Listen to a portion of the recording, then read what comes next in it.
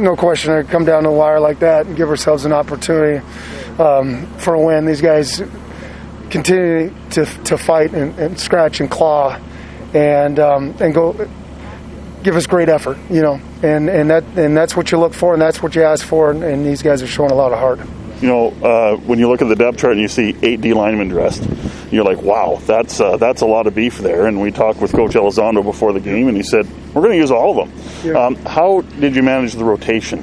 I know some played more than others, but how did you manage it? Yeah, well, the first group obviously got their opportunity. We had some guys that came in that had been off for a couple games, and we're coming back off injury as well. So we made sure that we kept those guys fresh, got them in a good rotation. Started out with the first group. We needed to stop the run, and we had some guys obviously with the addition of Chris Nelson, and we got an opportunity to get Cole in there as well. But Jake was back, and Mike Moore at end. That gave us some guys with some size and the ability to stop the run, and they went out there and did a nice job.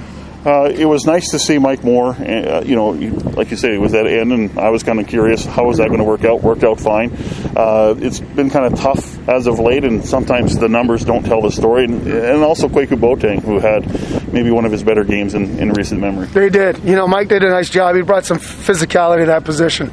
That's what we're looking for. We know about Mike's pass rush ability, but the ability to step in there and do what he did on the edge, and as I said, was very physical at the point of attack, and that's what we're looking for.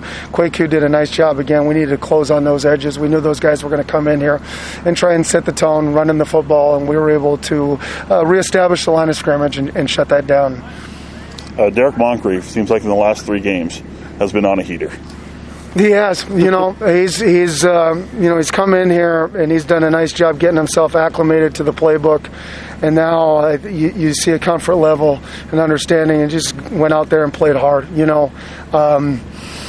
had an opportunity. You saw the 3 sacks that he got. We had an opportunity to bring him off the edge, put him in positions to utilize his skill set, not only in pressure but in coverage as well. You lose Jonathan Mincy, that's tough because he's a quality player.